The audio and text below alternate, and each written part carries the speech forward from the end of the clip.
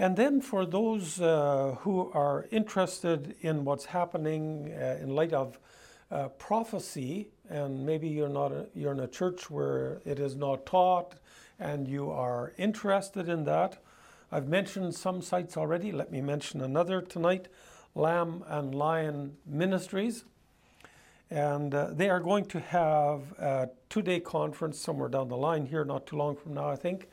So you can watch that from home. So you can check that online, Lamb and Lion Ministries. The founder is David Reagan, if you come across another Lamb and Lion place.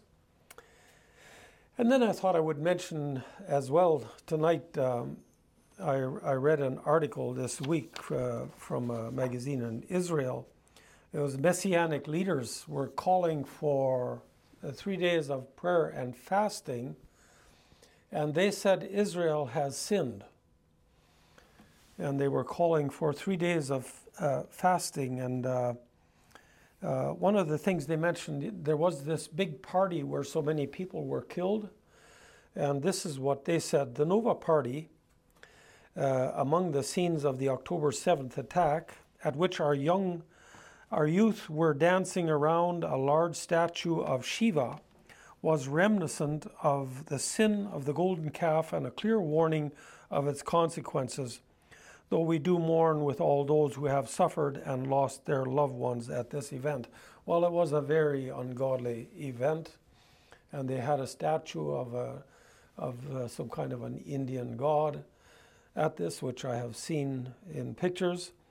And so they were calling for prayer and fasting for Israel. They said Israel has sinned, among other things. I guess you will know Tel Aviv is one of the most LGBTQ friendly places in the world. So Israel does need prayer for that. Well, we're looking at the blessed hope of the Christian, and that is that the Lord Jesus is going to come into the atmosphere before the great and dreadful day of the Lord, in which God's wrath will be poured out on this world, and he will catch up the believers to take them to glory. Now, I was talking to my wife about that today. What a tremendous hope this is. Think of if the future is going to get this dark, and if it is shortly going to be upon us, and the majority of Christians who will become Christians at that time will die, what a huge hope is it that we would be delivered from this time. That is our subject. And this is what I would say. It is not just wishful thinking. Oh, we wish that. It is not wishful thinking. It is based on Scripture. And so in the last session, we saw that the rapture is a biblical subject and that a number of raptures have happened already, and at least 2 more are coming. They are prophesied clearly in the Scriptures.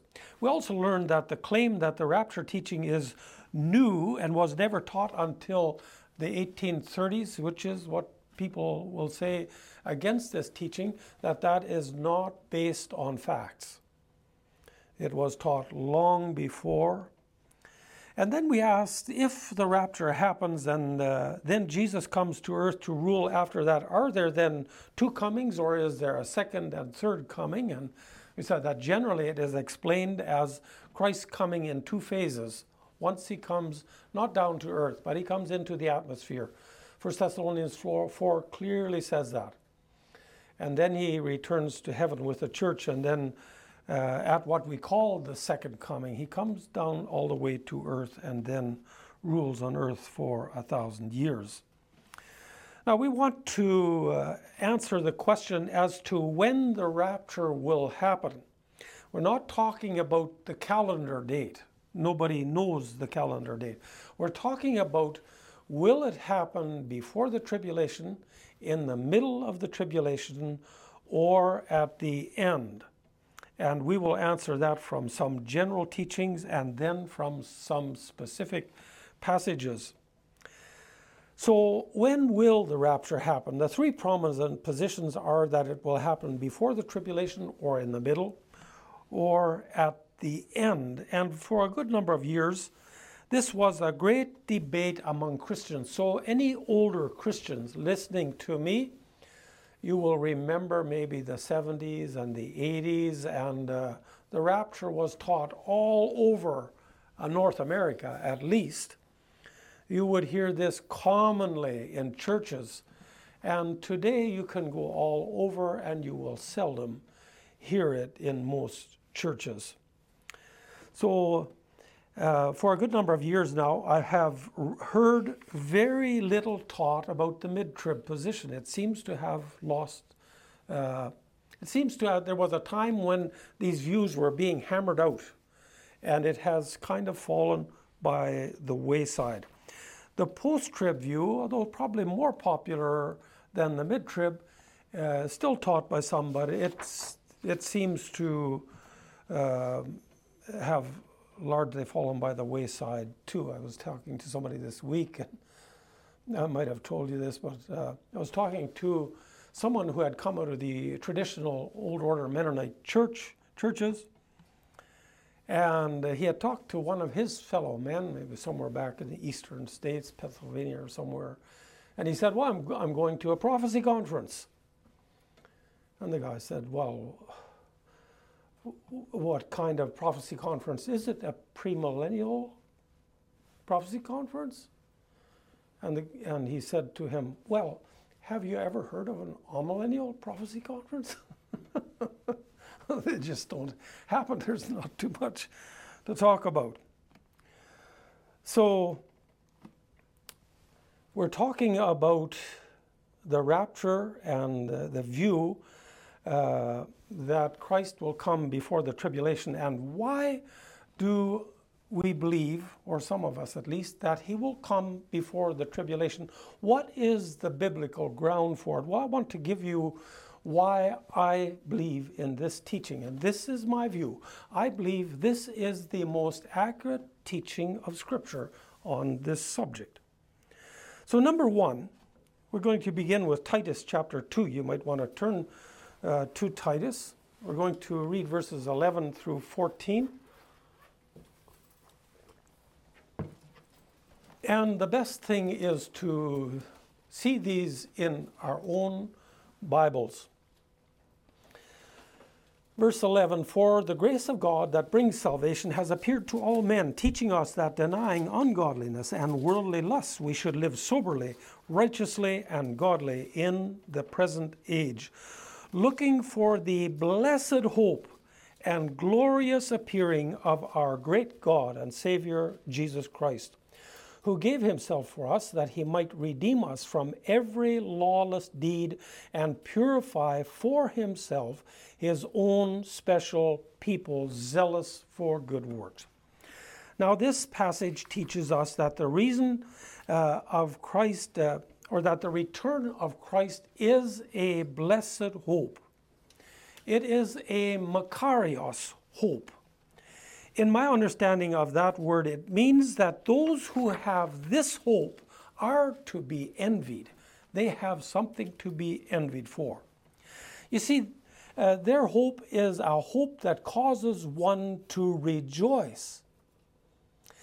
Now, if the great catching up was to happen in the middle of the tribulation, or at the end of the tribulation, would you rejoice that the rapture is coming? Would you rejoice? Well, in that case, the Antichrist and the tribulation have to come first. That would kind of dull your hope.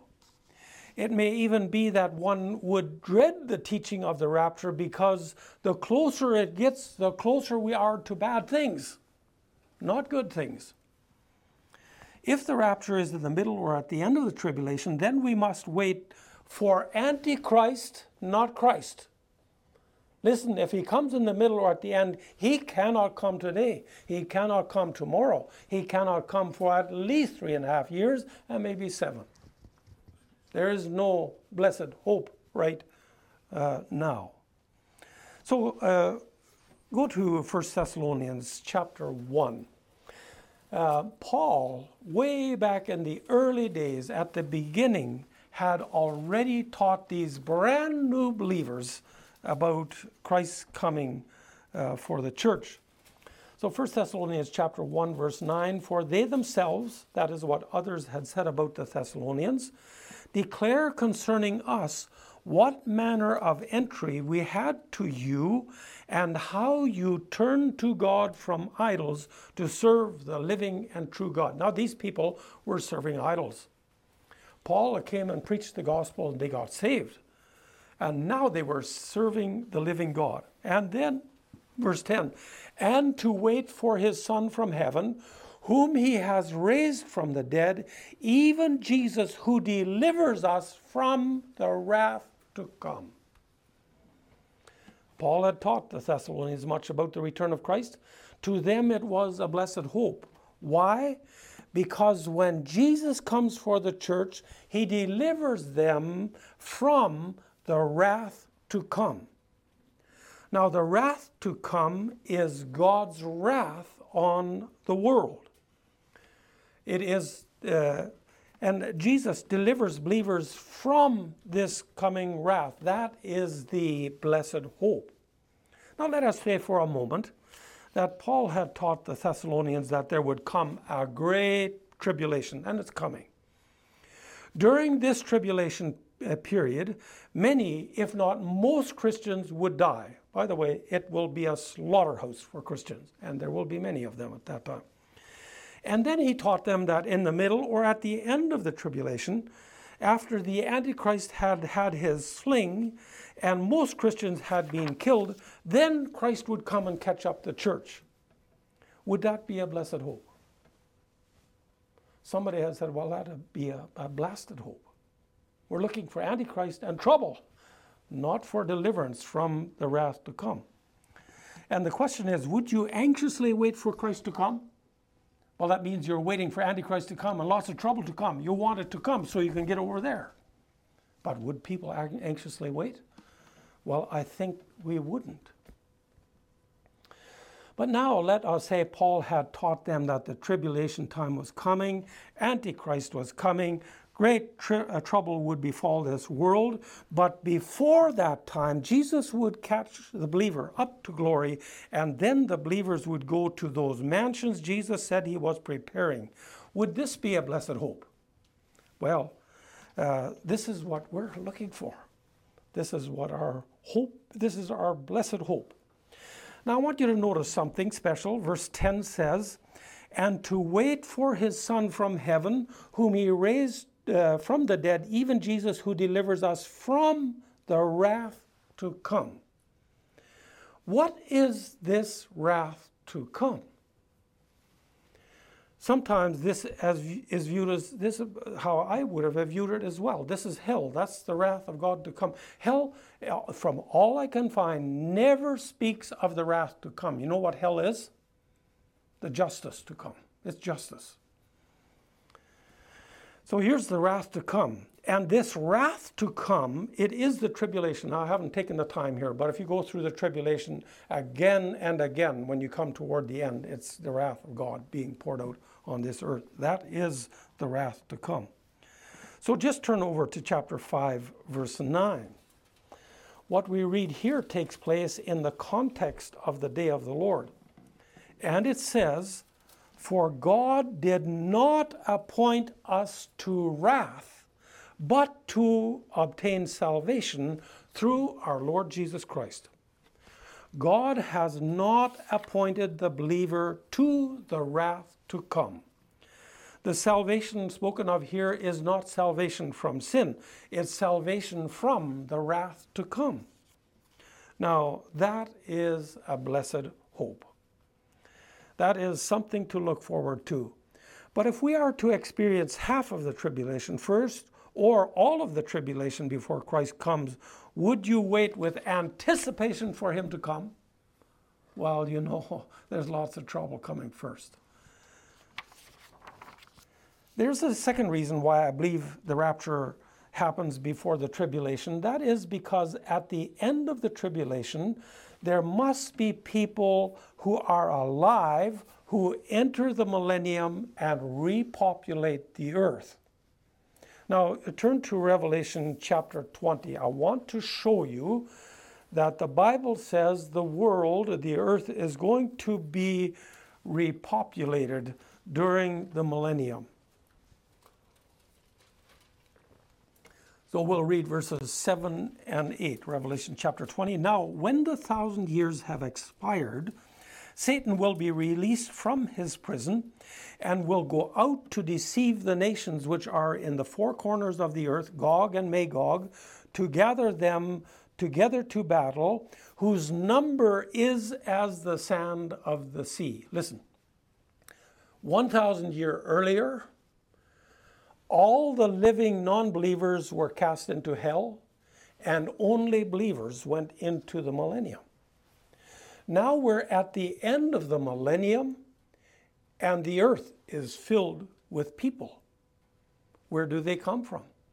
Well, there's only one place they could come from, and that is living believers who came alive out of the tribulation. You know what Jesus said in Matthew 22:30? That when people have been, once they have been changed, they have resurrected bodies. They are like the angels of heaven. They neither, what? They neither marry nor are given in marriage. They are like the angels, and the angels don't repopulate. If all the unbelievers die and all believers are changed at the end of the tribulation, as in the post-trib view, there's nobody to repopulate the earth. So, if the rapture happened in the middle of the tribulation, then it is possible that some living believers would still be alive at the end of the tribulation, but not if the rapture happens at the end of the tribulation. If the rapture happens at the end, there is nobody left to repopulate the earth.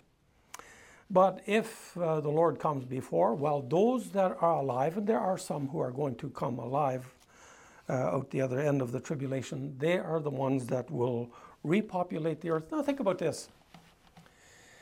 If there was no war, let's say 200 or 300 people come out of the tribulation at the other end. That's very few.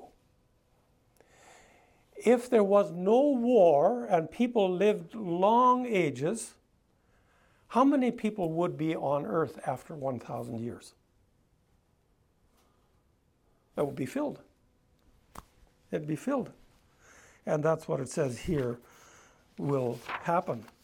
So when Christ sets up his kingdom on earth, believers who do not have resurrected bodies will repopulate the earth during the millennium. We know that relatively few living people survive the tribulation. During the tribulation, most Christians die. Well, I'll tell you what. You want to know what the tribulation is like, all you have to do is read Revelation 6 through 19. You will have a very good idea. That's a small portion of what the Bible has to say about this time. So at the end of the tribulation, all unbelievers are cast into hell. That leaves those who are alive to repopulate the earth. Now let's say the rapture occurs at the end of the tribulation. All unbelievers are cast into hell, and the bodies of all believers are changed into their immortal state. If all believers are cast into hell after the judgment at the end of the tribulation, and all believers are changed, there's nobody to repopulate in the millennium. That's a reason, one of the reasons why it has to be either in the middle or before. There's a third reason why I believe the rapture will occur before the tribulation. We learned in Daniel 9, 24 through 27, how many weeks were determined on Israel? 70 weeks. They were determined on Israel and Jerusalem, not the Gentile world. 69 of those weeks were fulfilled when Christ died, and the Jewish nation, as the people through whom God worked, came to an end, and the church age began when after Christ ascended to heaven. The 70th week is the tribulation to come, and once more it has to do with the Jewish nation. So the 70th week is determined not upon the church, but upon Israel. So here are 69 weeks. Then the church age enters here, and then here you have 1 week. This is upon the Jewish people. This is upon the Jewish people. Here's where the church enters. So Israel is pictured in the scriptures as the wife of God. Let me give you an example. Why don't I just read these for you? You can jot them down if you wait. Jeremiah 3:14. Return, O backsliding children, says the Lord, for I am married to you. I will take you, one from a city and two from a family, and I will bring you to Zion. Then in verse 20, surely as a wife treacherously departs from her husband, so you have dealt treacherously with me, O house of Israel, says the Lord. Now you might want to turn to Ephesians chapter 5. The scriptures represent Israel as the wife of God. But in Ephesians chapter 5, verses 22 and on, we have an account of where the church is pictured as the bride of Christ. So I'm going to read verses 22 through 27. Wives, submit to your own husbands as to the Lord. For the husband is head of the wife, as also Christ is head of the church, and he is the Savior of the body. Therefore, just as the church is subject to Christ, so let wives be to their own husbands in everything.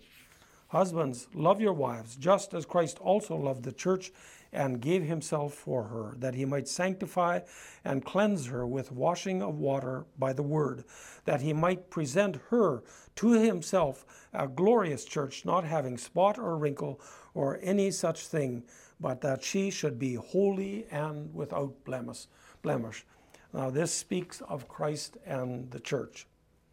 Now the wife of God and the bride of Christ are never mixed up in Scripture. They are two separate entities. If the church goes into the tribulation, then Israel and the church are mixed up.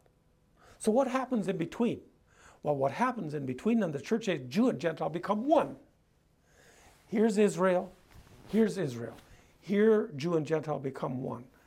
And so the 70th week the tribulation has to do with the Jewish time period. And you know what Matthew 24 says? Matthew 24 says this, pray that your flight not be on the Sabbath. It has to do with the Jewish people. So we find support of this in the book of Revelation. Now, Revelation chapter 2 and 3 deals with the church. And we'll find it there in 7 churches. And then in chapter 4, after the 7th church, John is caught up to heaven. It's a rapture. And then chapters 4 and 5 tell us what it is like in heaven. And then in chapters 6 through 19, we have the tribulation.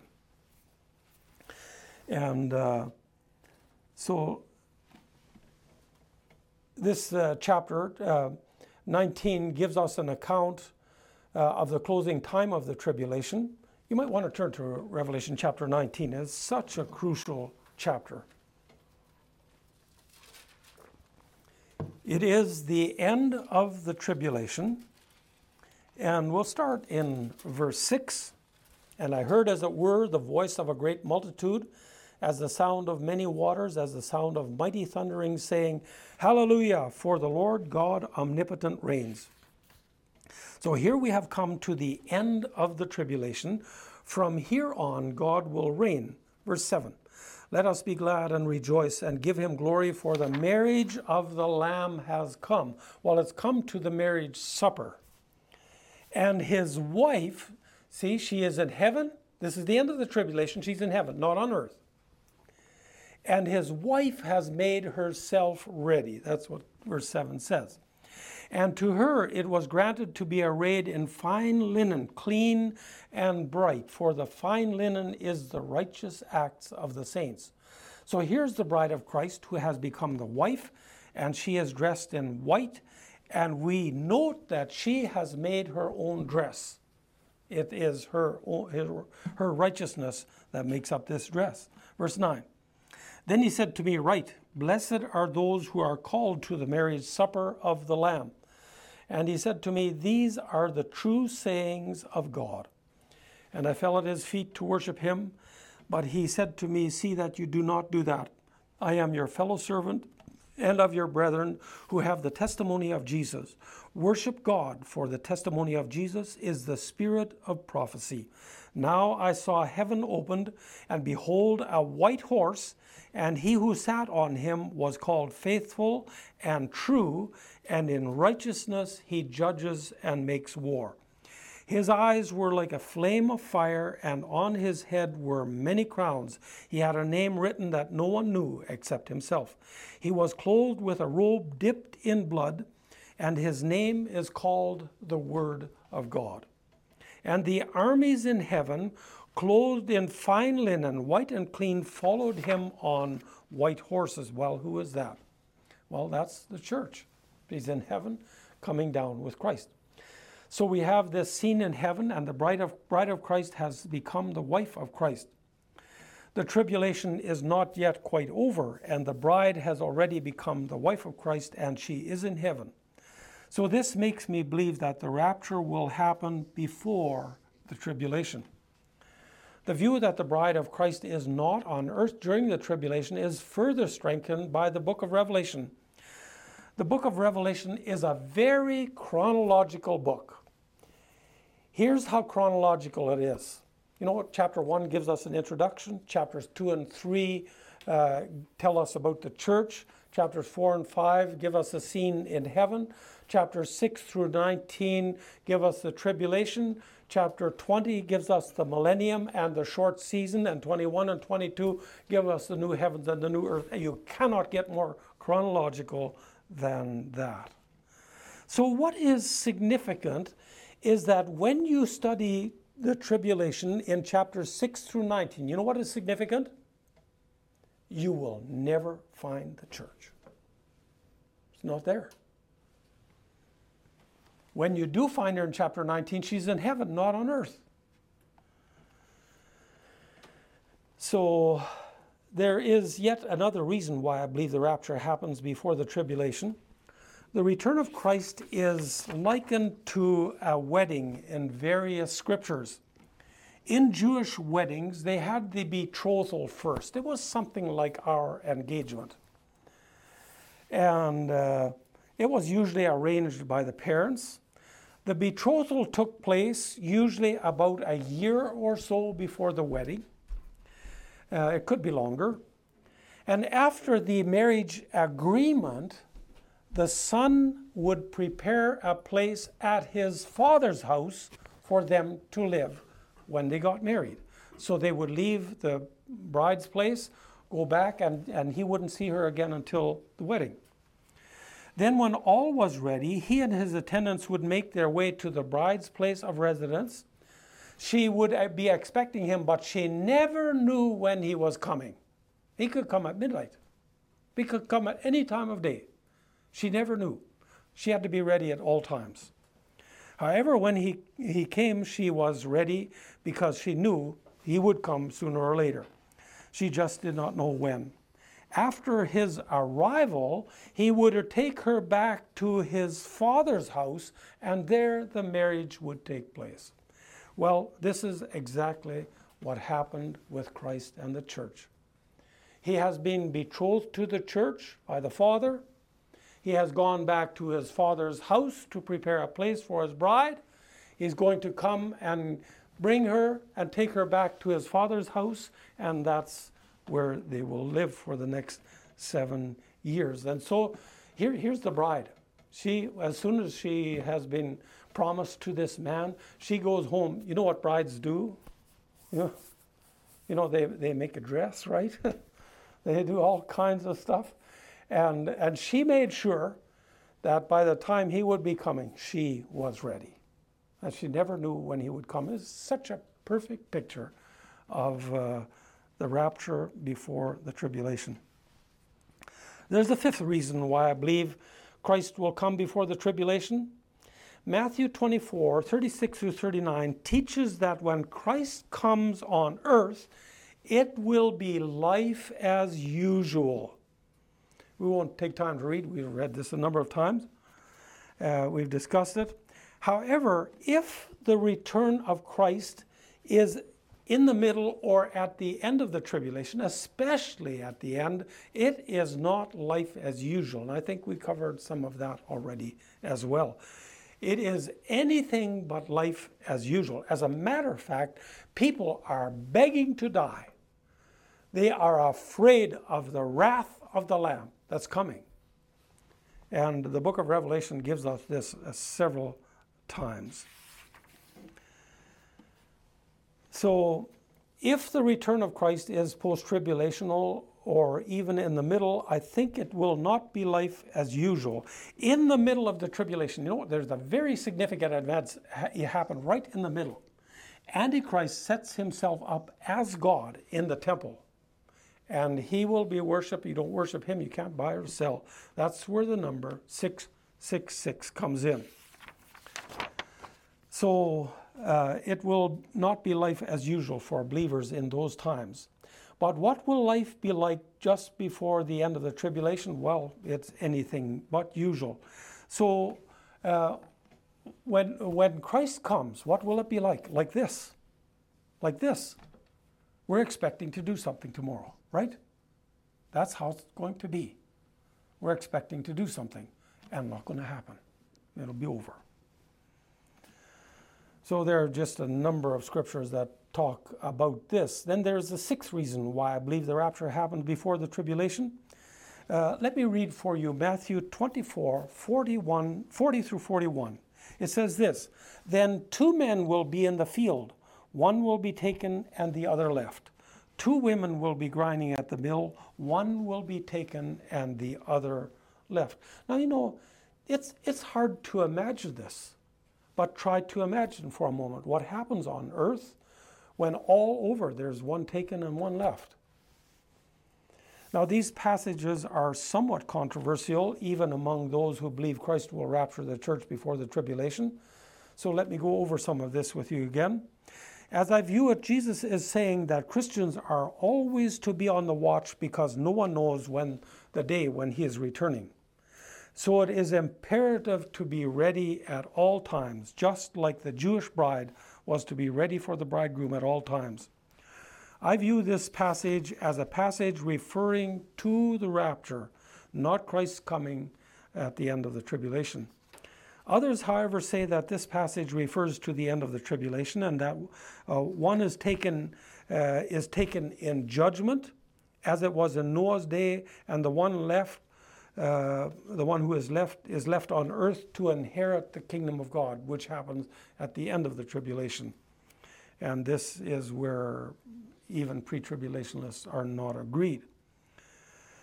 However, Jesus makes no connection between Noah and judgment. That is to read into the text. The purpose of the illustration of the days of Noah is to show that when Christ comes for the church, it will be life as usual. So which view is right? There are three words that one must deal with. The first one is took. In verse 39, it talks about they were took in the flood.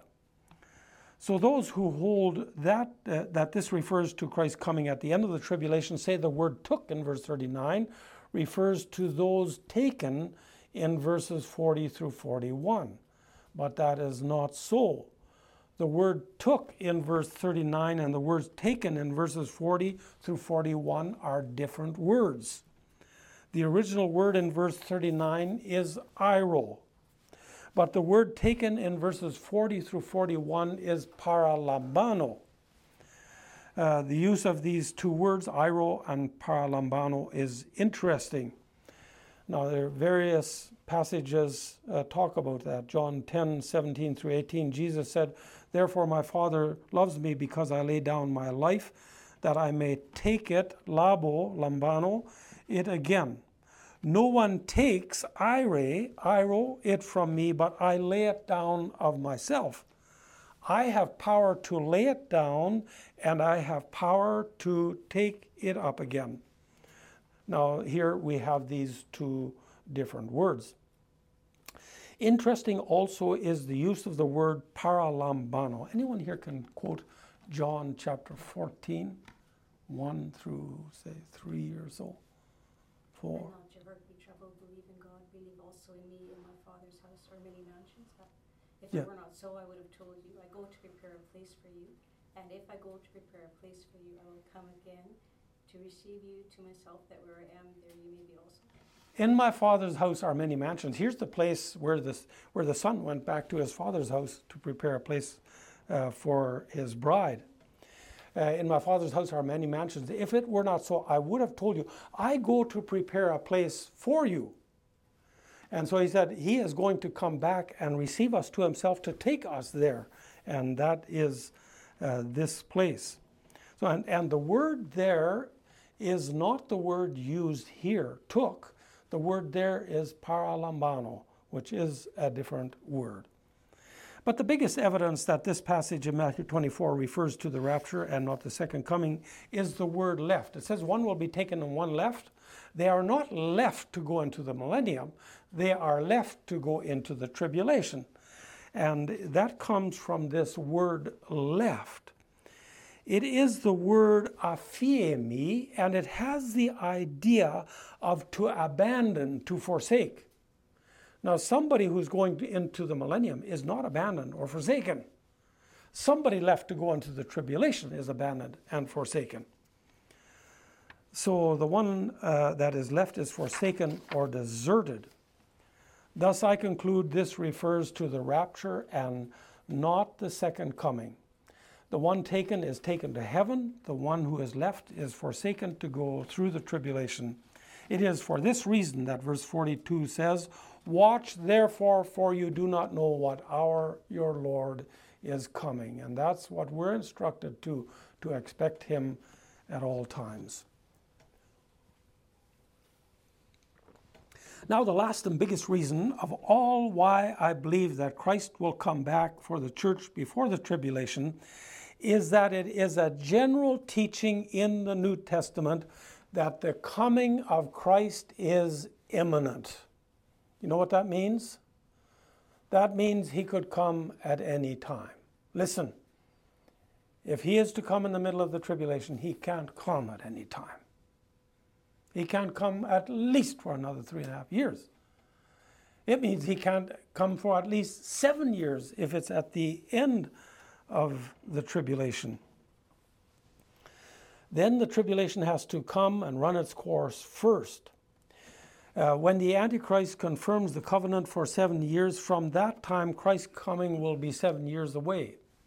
So in a sense, you could say this: if his coming is in the middle of the tribulation, you know when he's coming. He's not coming today. He's not coming tomorrow.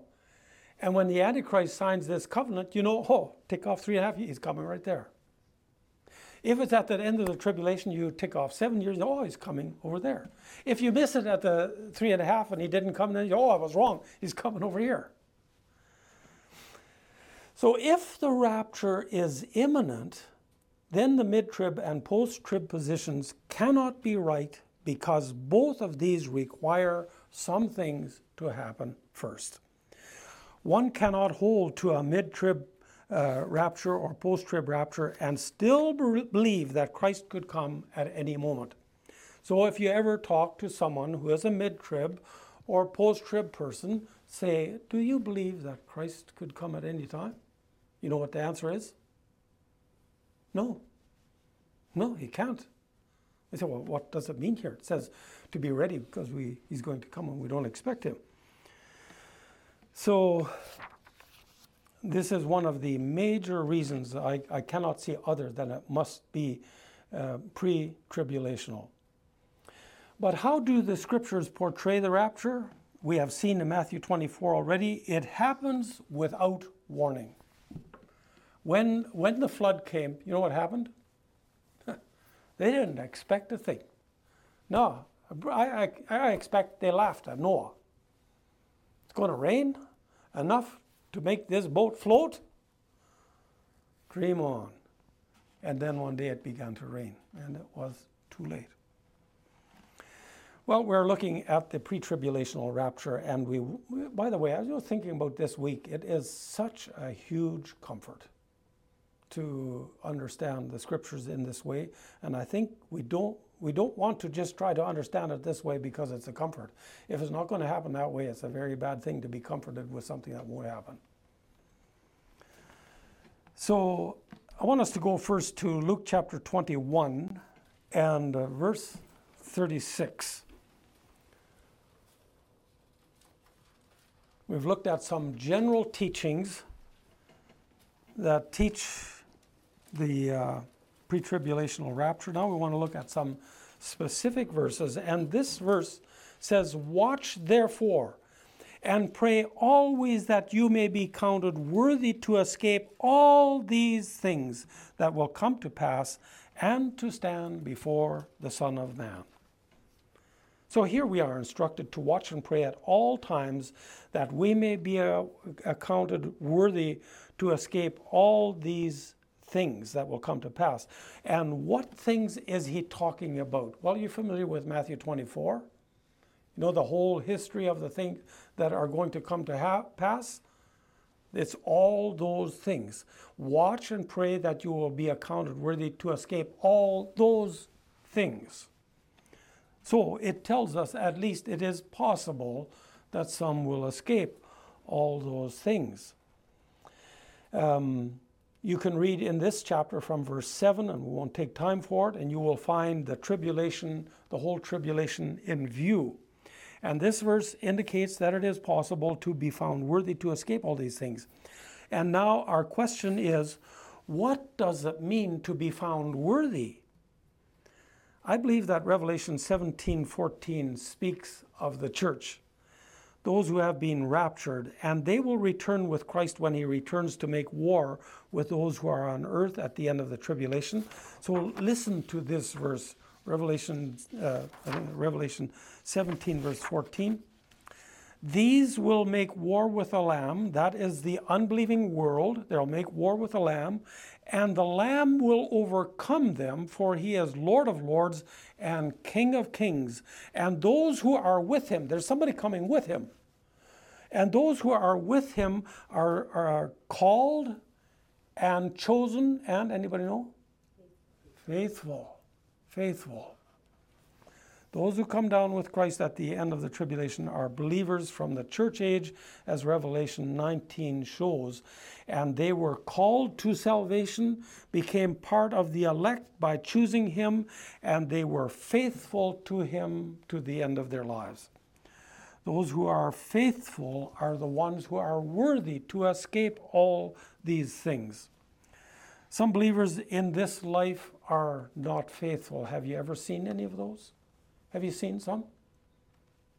Have you seen some like that? They're not faithful. They started out. They're not faithful. Those who have been saved by faith and are living by faith when Christ returns are those who are found worthy. Listen, living by faith, day by day, this is the key to the Christian life. So we've all known those who have named the name of Christ. They may not really have been saved, but I'm sure some were. Some who were truly Christians have left this world for other things. They either or left the Lord for other things. Maybe this world, maybe money, maybe immorality. Many have left the Lord for various reasons. And the reasons why we are warned to watch when it speaks of Christ's imminent return is because it is possible to stop watching. It is possible to sin. We all know this, right? And it is possible to not deal with that and go further and further till strong believers are going to go to hell. Those who were strong believers. It's possible. Now, 1 Thessalonians 1:10 talked about the Thessalonians who had been idol worshippers, and they were now serving the Lord, and they were waiting with outstretched necks, waiting for Christ's return, and he would save them, deliver them from the wrath to come. Here were these new converts from heathenism and idolatry. Paul had preached Christ to them and taught them about the blessed hope of the return of Christ. And these new believers were waiting with outstretched necks for Christ to return. Now, I think if the tribulation has to happen first, especially if it all has to run first, nobody's neck will be outstretched waiting. We'll just be backing up and trying to hope it won't come in our lifetime. So Paul says they were waiting for God's Son, and then he described this Son like this. First, he is the one who was raised from the dead. You know, we're coming up to the day we call Easter, and the older I get, the less I like to use this word Easter. It bothers me. It's once there in the King James Version in the book of Acts, but it is never there in the Bible. Easter is an ungodly name, but we refer to it, we recognize that time of year. But we're coming up to that time, which is the resurrection. And Paul had described the Son like this. First, he was the one who was raised from the dead.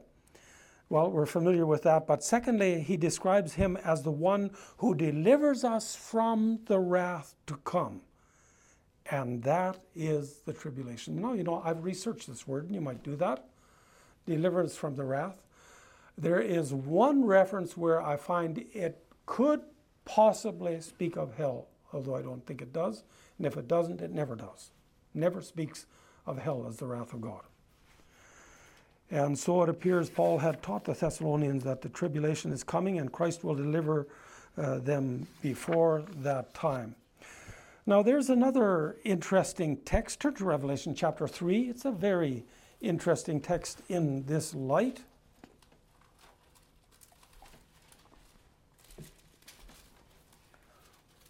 Revelation chapter 3 and verse 10. Because you have kept my command to persevere, these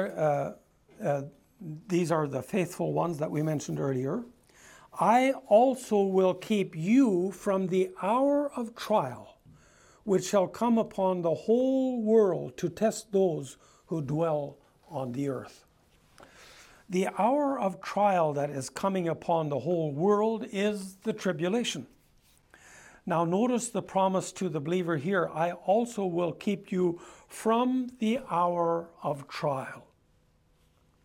Now my mid-trib and post-trib friends say it means he will keep you through that time.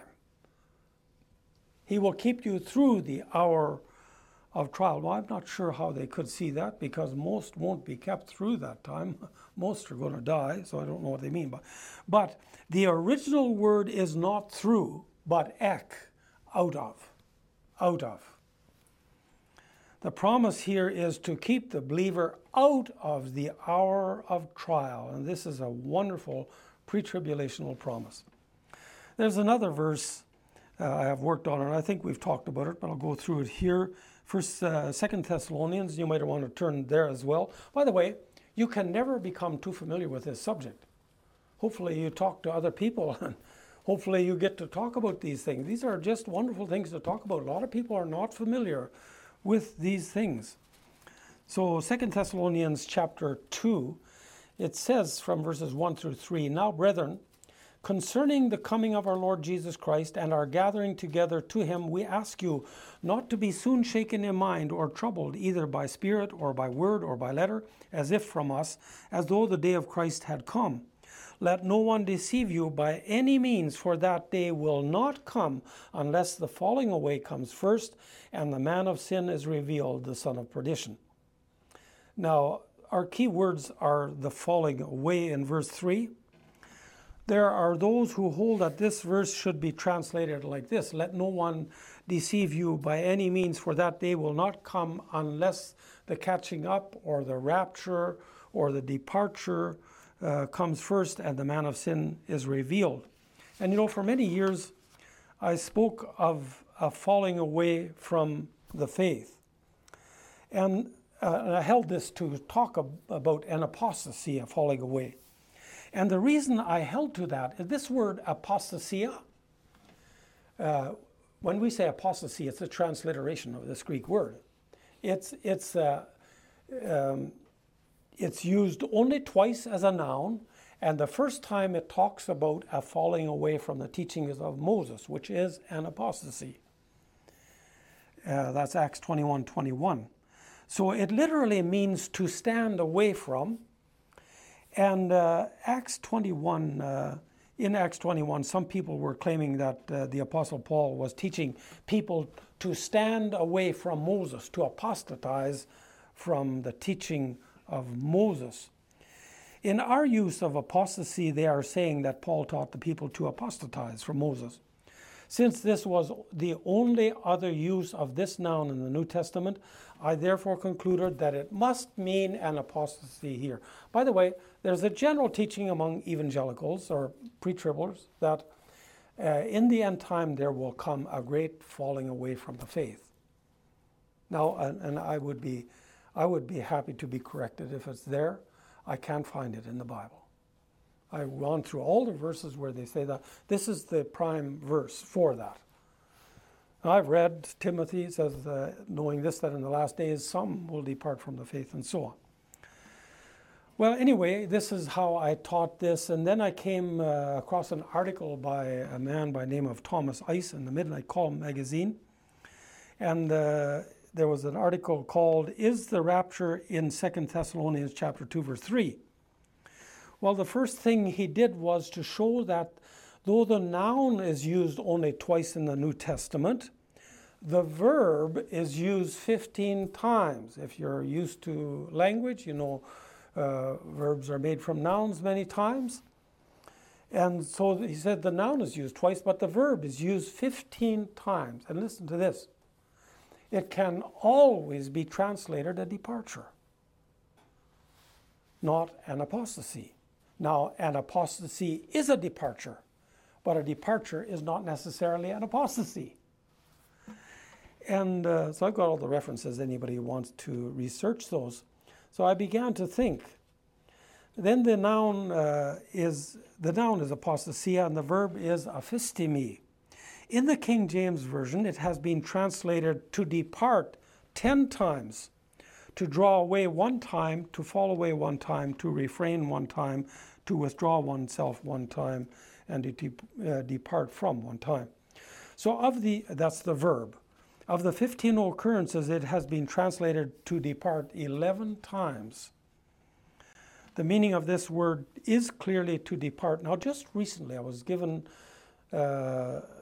some article, and they talked about having researched this, and they said in history past, the noun has never been used of a translation of a person from one place to another. It's always to fall away from something. I'm not familiar with that. I didn't quite agree with the article as well, but there are other views. Now, for those who know how words work, you will realize that this word meaning to depart in the verb form would then best be, or in the noun form could then be translated a departure. So in chapter 2, verse 3, instead of a falling away coming first, it's a departure. The day of Christ will not come until a departure comes first and the man of sin is revealed.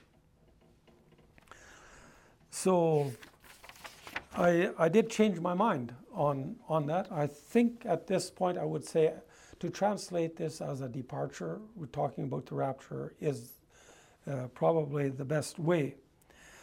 So look at, are you at chapter 2, verse 3? It says, "Let no one deceive you by any means, for that day will not come unless the falling away or the departure comes first."